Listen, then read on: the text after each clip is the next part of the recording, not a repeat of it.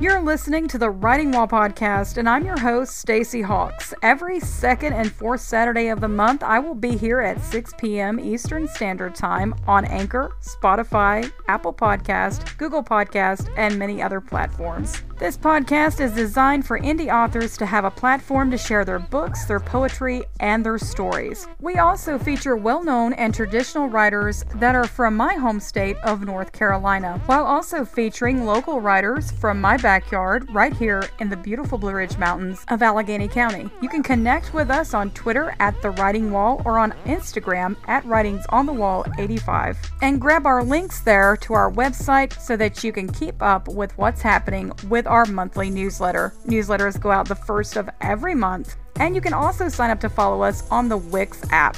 Because everyone has a story, we want to hear yours. What is your story?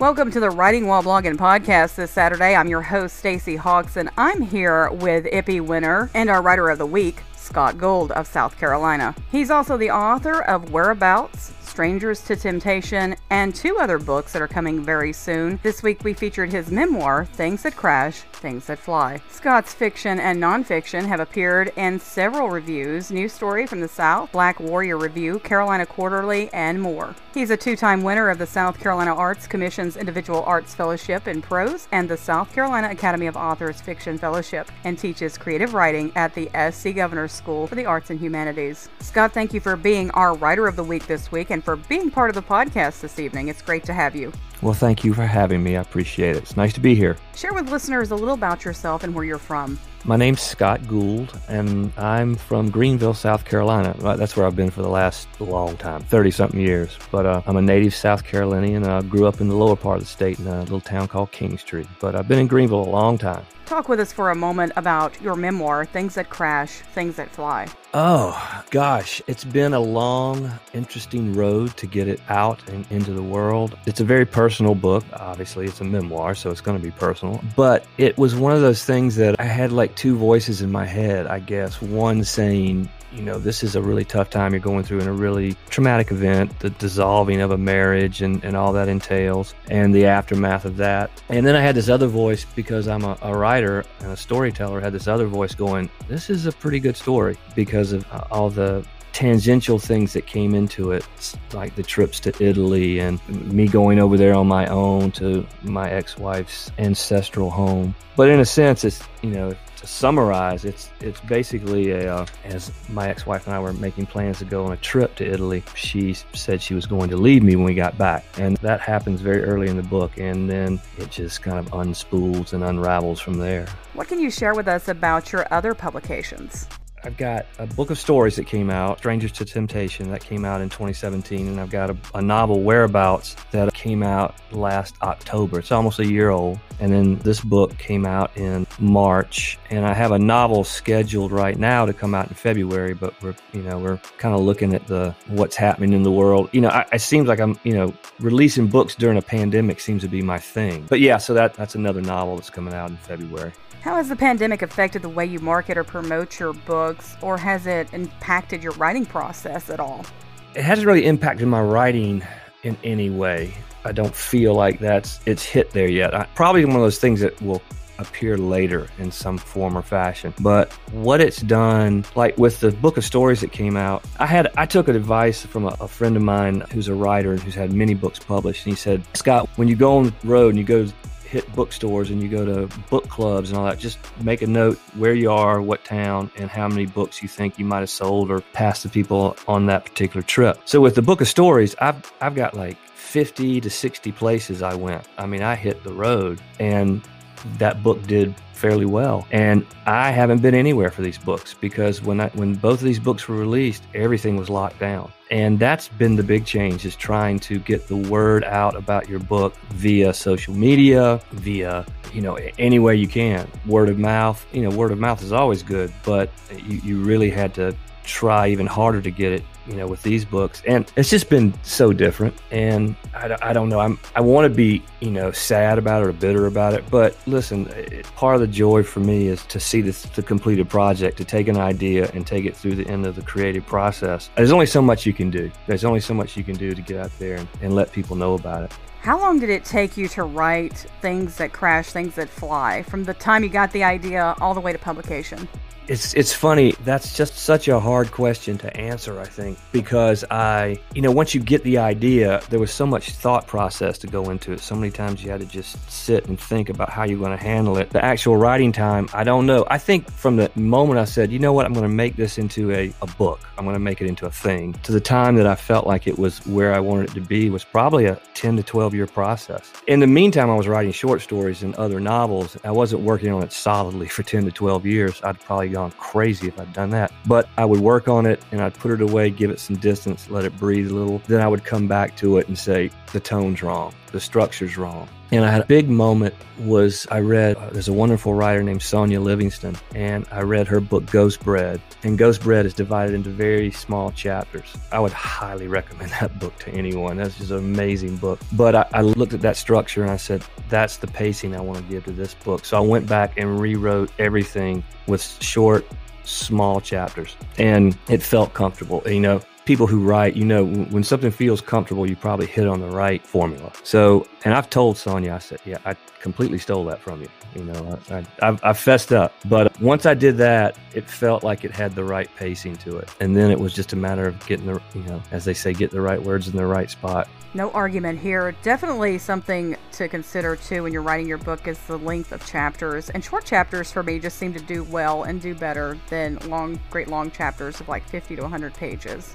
Yeah, I don't know. I started and for many years was writing primarily short stories, which are, smaller bites. And that felt comfortable to me to do these important scenes in one small bite and make that a chapter. And also I was, way back in college, I remember, reading As I Lay Dying, which had those short chapters from the narrator. One of them is a one-line chapter. And I thought, I can do this. I can make short chapters. And I think it worked out. I still, even now when I go back and read sections of it at a reading or something, it feels right to have these short, important bits of information put in short chapters. I believe there's a certain point where writers learn words have power, they carry weight, and they can shape a story that is not only wonderful, but also thought-provoking. What was an early experience where you learned that language had power? I was in high school, and I was writing for the school newspaper. I was writing sports for the school newspaper. And there was a retired legendary football coach in town. He had been interviewed by a fairly well-known writer for Sport magazine, and he was so upset that he felt like he'd been misquoted and he didn't want the students to feel bad about him, to think badly of him. So he got in touch with the school and they said, Scott, we want you to go talk to him and let him, do an interview with him, let him kind of give you a rebuttal for this thing. And I said, yeah, I'll do that. So I did it and it got published in the little school newspaper and the local paper picked it up. And I thought, okay, that was really nice. They picked it up. They must have liked my article. And then about 2 weeks later, I got called down to the principal's office and he says, Scott, we got a letter here. You're being sued. And I went, what? I'm a senior in high school. I can't be sued.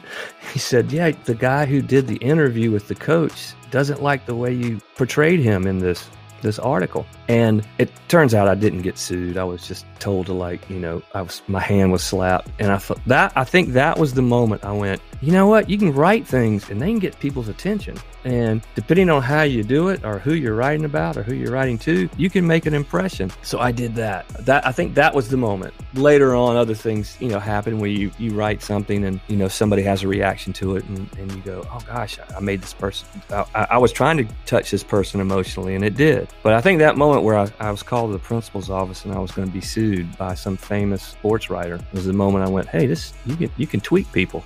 That to me is insane. Being a senior in high school and having someone say, I'm going to sue you over a story you wrote.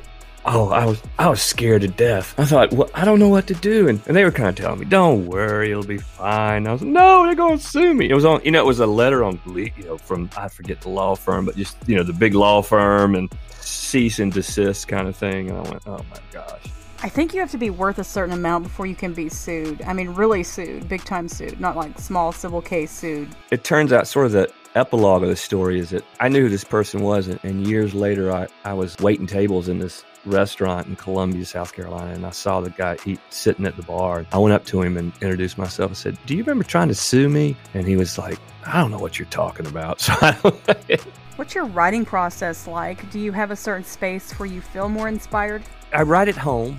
I have a dining room table that has never been dined upon because it's full of books and manuscripts and whatever I'm working on. And I write at that table until, I have to tell you, until this year, at my advanced age, Stacy, my back was starting to hurt sitting there, hunched over a table writing. So I bought a stand-up desk. It's an old wooden one that you just stand, and I wrote this manuscript of a new book this summer standing up about 20 feet from the dining room table. But I work at home. I like to do pretty much a full draft before I go back and dive into rewriting. And I love to rewrite, but I don't sneak up on it. I don't try to get the first 50 pages just right before I move on to the next 50. Or I like to do a whole draft. And, for the most part, I write. It depends on the mood of the book I'm working on, whether I'm going to do the first draft longhand and then type it in or type it in.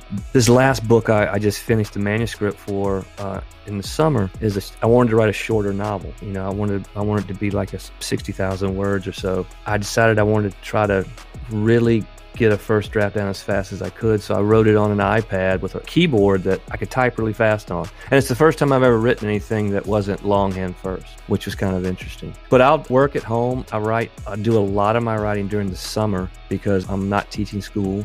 I teach at the Governor's School for the Arts and Humanities in Greenville. And I'm not really this is one of the few kind of type A things I do. I'm 1,000 words a day guy.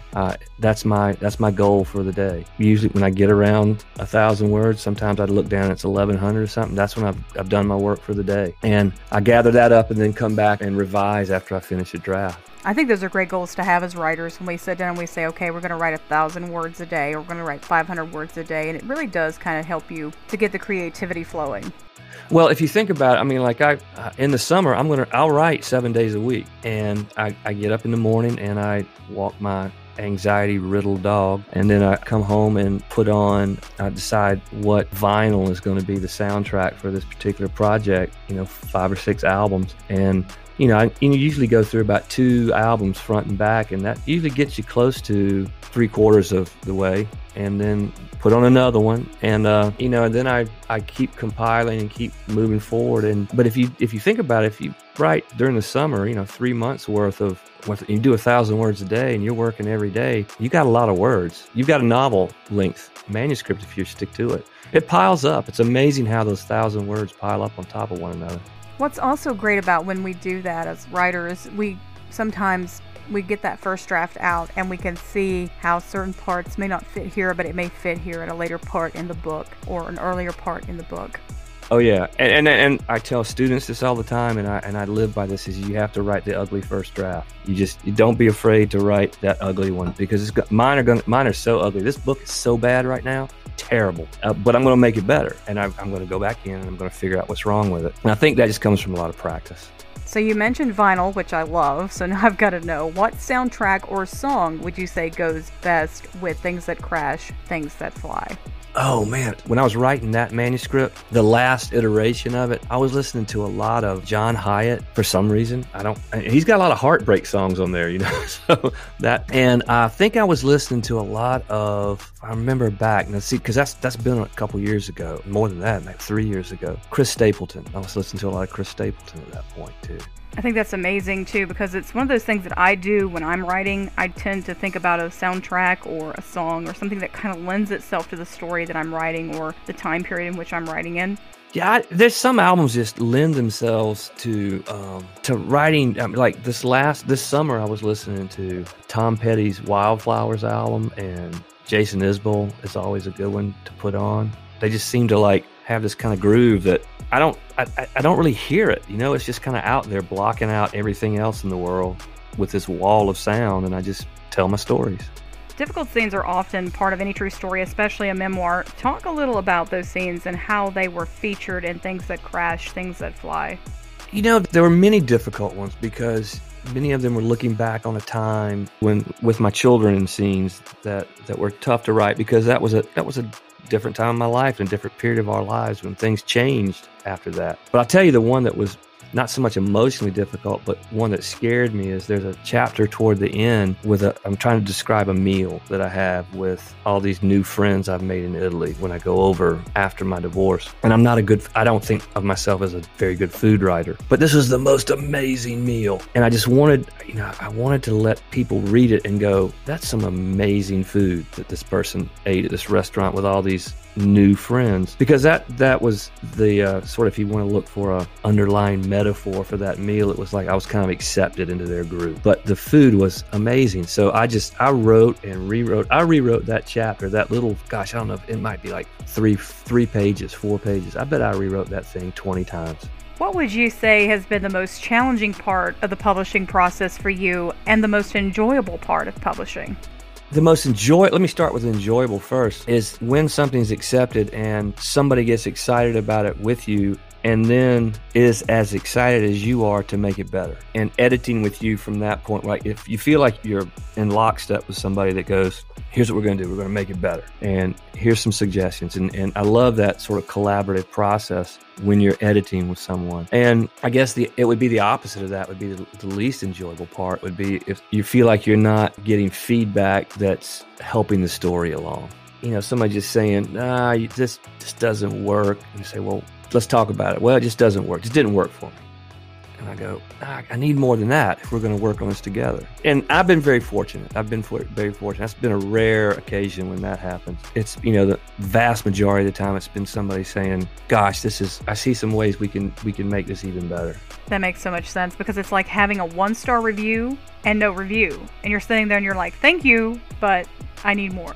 Yeah, it's like, okay, tell me what was wrong here. But there's so many facets of the publishing process that, it's when you get line edits, when somebody doesn't understand, a Southern character, for example, and they don't understand that this is kind of how, I'm a student of dialogue, this is how people talk, and, they want to do that. But that's pretty rare.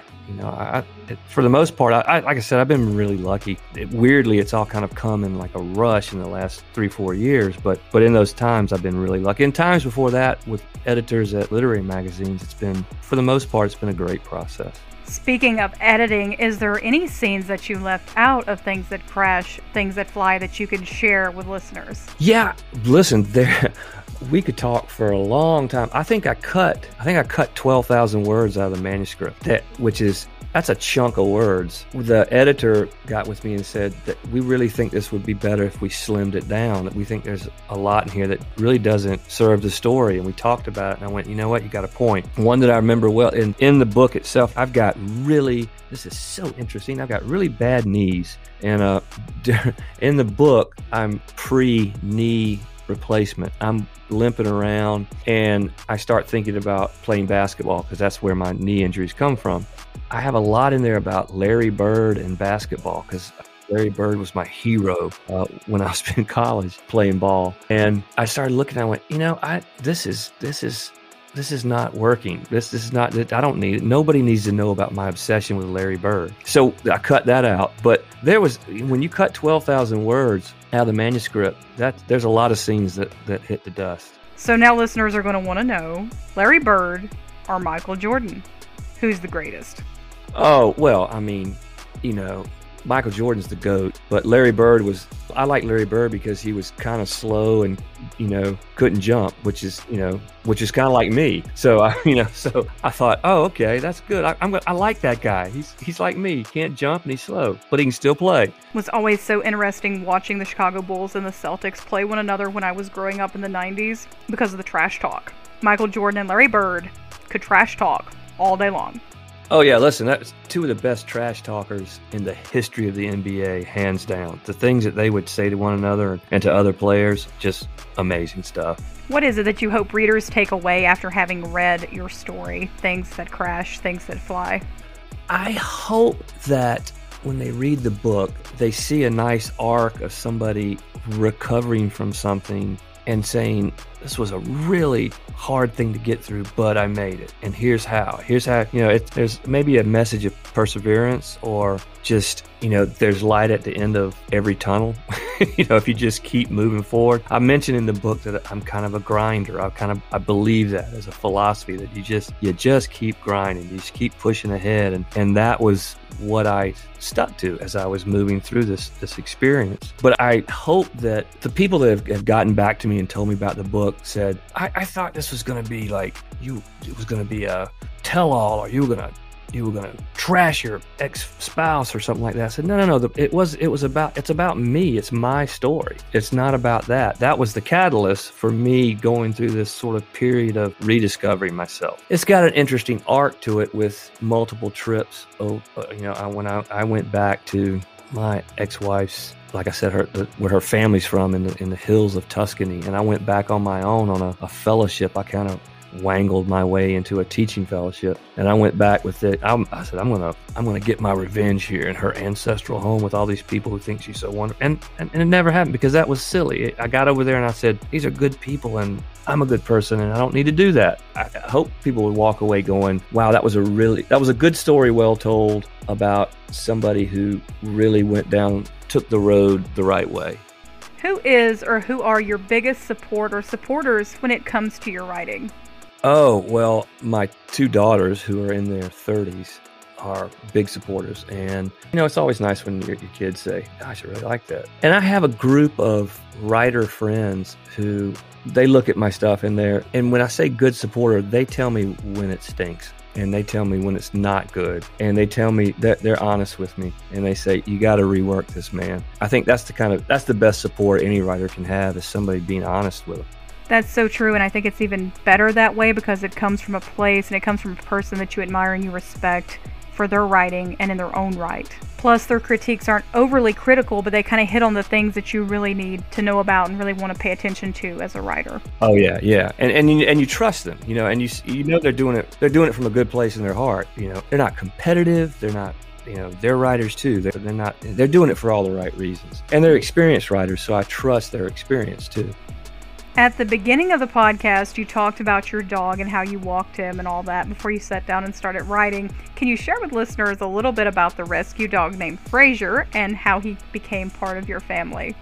Oh my gosh. Frazier, somebody picked up Frazier in North Georgia in a ditch and brought him. They were on their way to Greenville, and they brought him to Greenville and took him to the vet, and the vet checked him out, and the vet said, we can't take him. They were going to take him to a rescue place, and somebody happened to be in there that heard that and said, well, I can get a foster for Frazier. And the foster turned out to be my girlfriend, Shannon. So, because Shannon will take in a foster in a heartbeat. I mean, she's one of those animal people that if there's an animal that needs a place to stay, she's going to give it to him. And Frazier came over to her house, and she's got a dog. And we're sitting there, looking at Frazier, and, he's got a lot of boxer in him, hence the name Frazier. And all of a sudden we saw he was just looked terrible, and he was draining, and it was just terrible. And he had pneumonia, and they hadn't picked it up at the vet's office. So she couldn't keep him at her house, because around other animals, pneumonia is not a good thing for other animals in the house. So I took him to my house. And of course, as you can guess, Stacy, that was the end of it. Once he got in my house, he stayed there. He hadn't left yet. So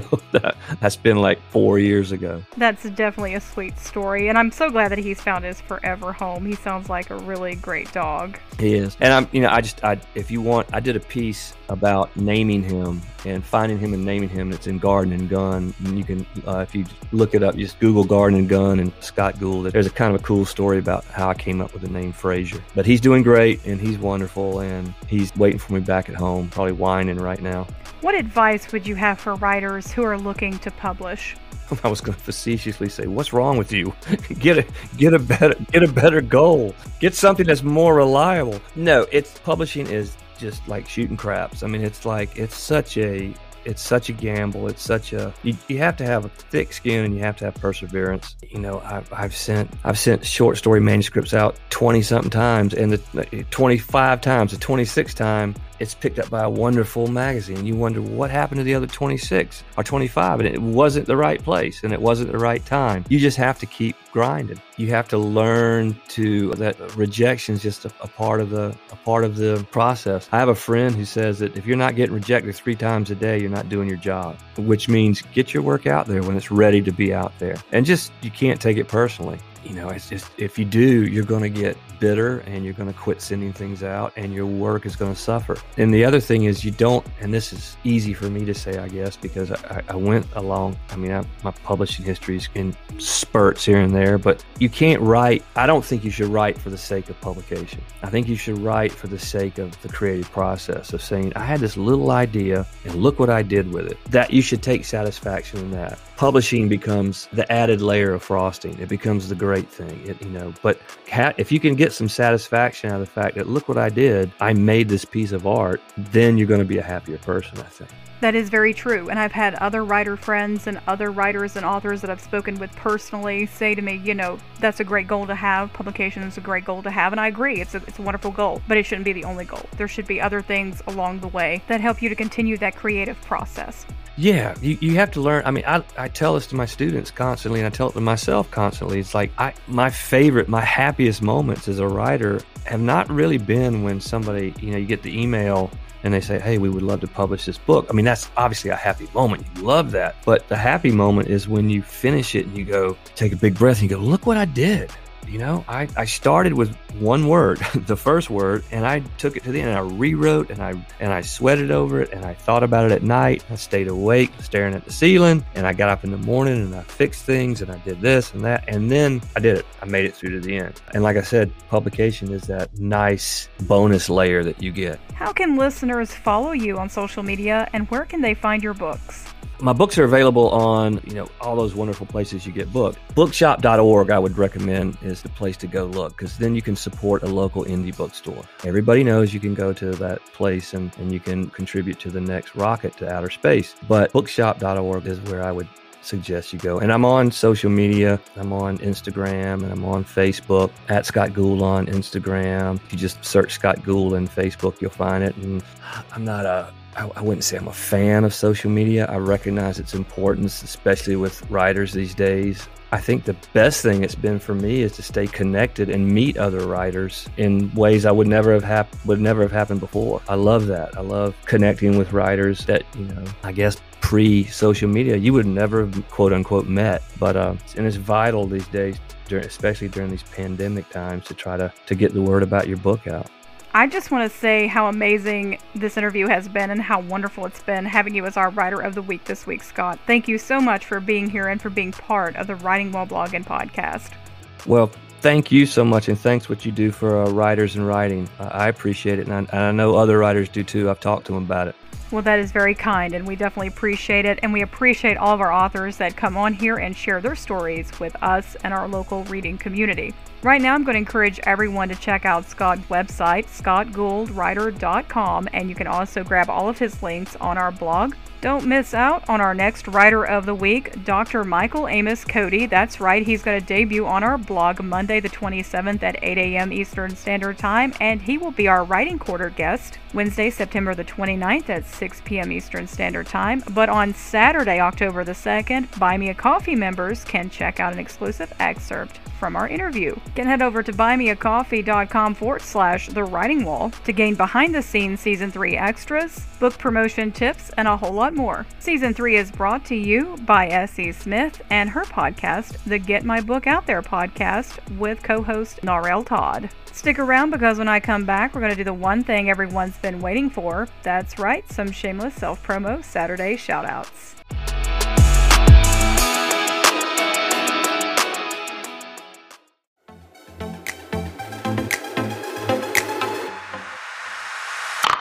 Hey, writing community, have you ever doubted that you could actually turn your fiction writing into a profitable author business? Well, look no further than Get My Book Out There podcast with host Narelle Todd and S.E. Smith.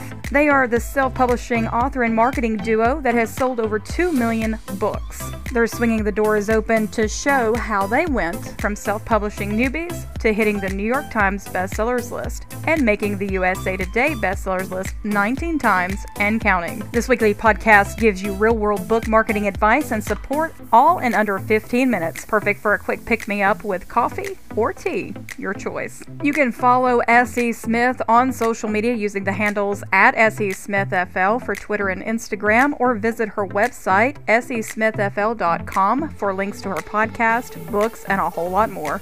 This episode of the Writing Wall Podcast is brought to you by the Get My Book Out There podcast and S.E. Smith.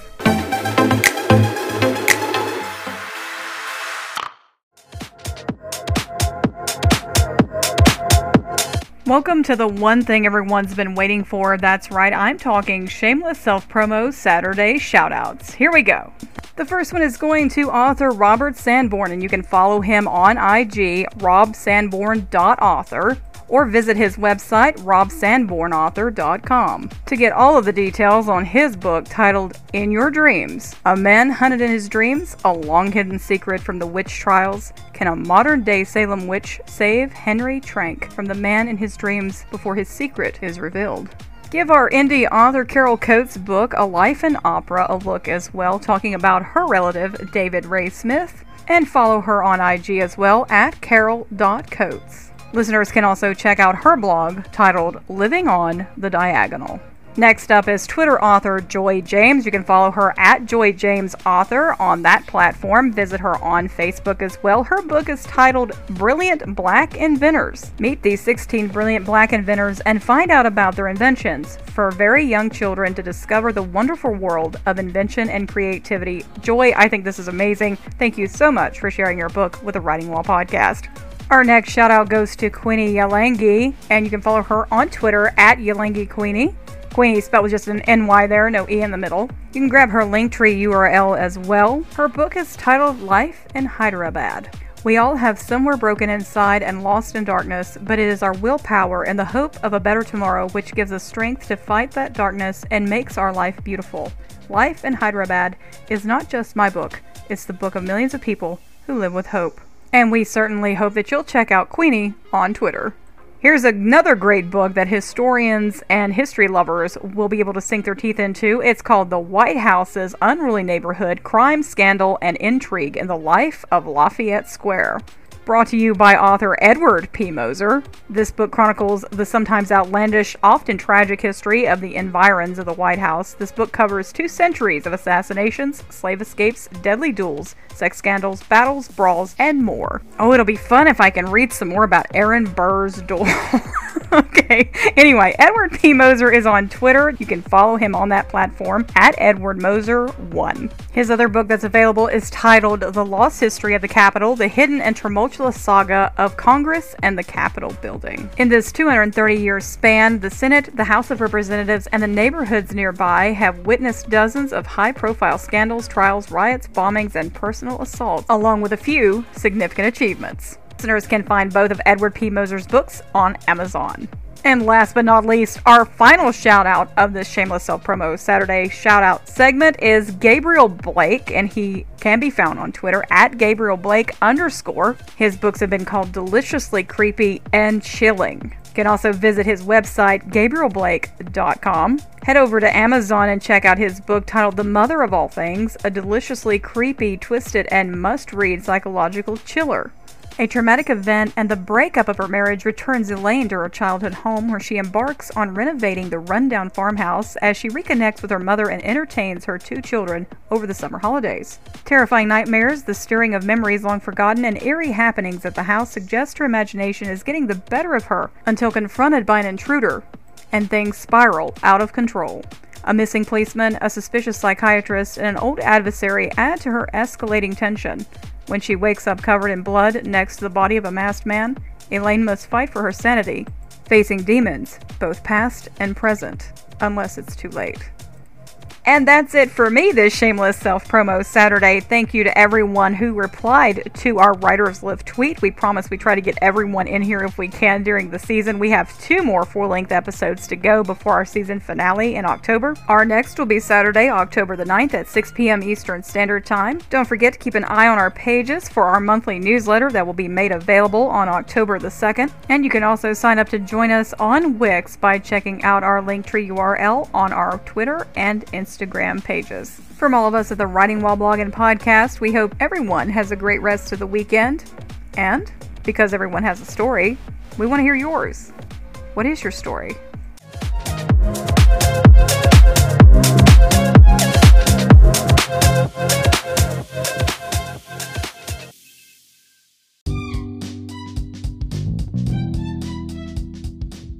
Anytime I purchase a book, I always review, and if I really enjoy reading your work, rest assured it may be shared here on this podcast with my listeners and followers. Of course, I will do so with permission from the author or authors first. Please like, follow, and share this information with other writers, and if you ever need a writer's lift, visit me on social media. Thank you all again for being here for this podcast. I look forward to hearing from you and learning more about the stories you weave.